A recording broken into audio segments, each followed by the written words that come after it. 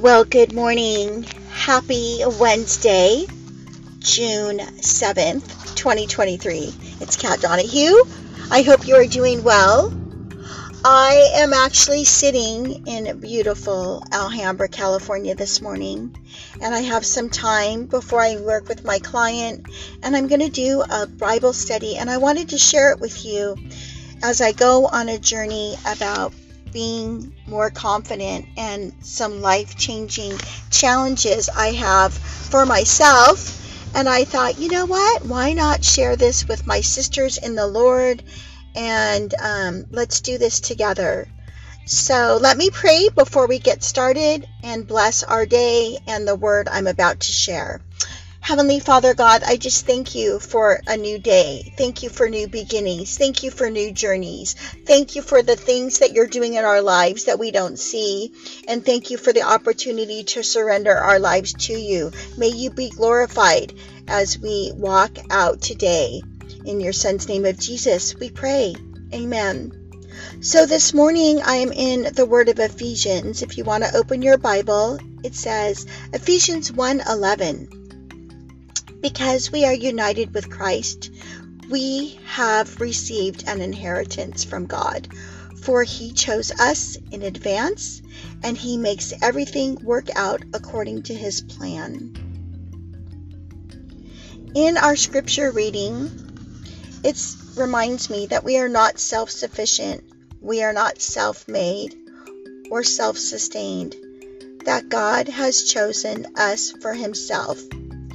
When we rely on ourselves, when we reach the end of ourselves, there is absolutely nothing left.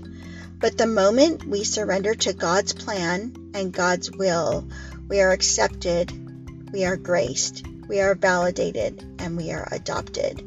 When we reach the end of ourselves, there we will find him, perfect, complete, abounding, and good. You see, there is no measure of validation on earth that could ever amount to the security of being chosen by God, because he wanted to. God lavished his glorious grace over us through the high price of Jesus' blood, a currency beyond our comprehension. So there is no need for us to ever feel abandoned, alone, or estranged. God comes to us. He invites us to his table, and then he gives us the power to become more like him. Here's where you get to place your confidence. You belong. You are the daughter of the Most High God. You are a co-heir with Christ. You are a choice vessel for the Holy Spirit. You are not an outsider. You are deeply known.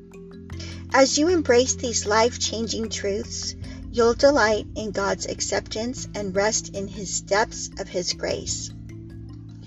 Father, today I declare that I am chosen. I am chosen by you, and I will never be abandoned.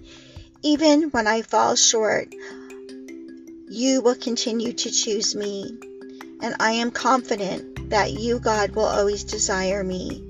You will always pursue me. You will always esteem me.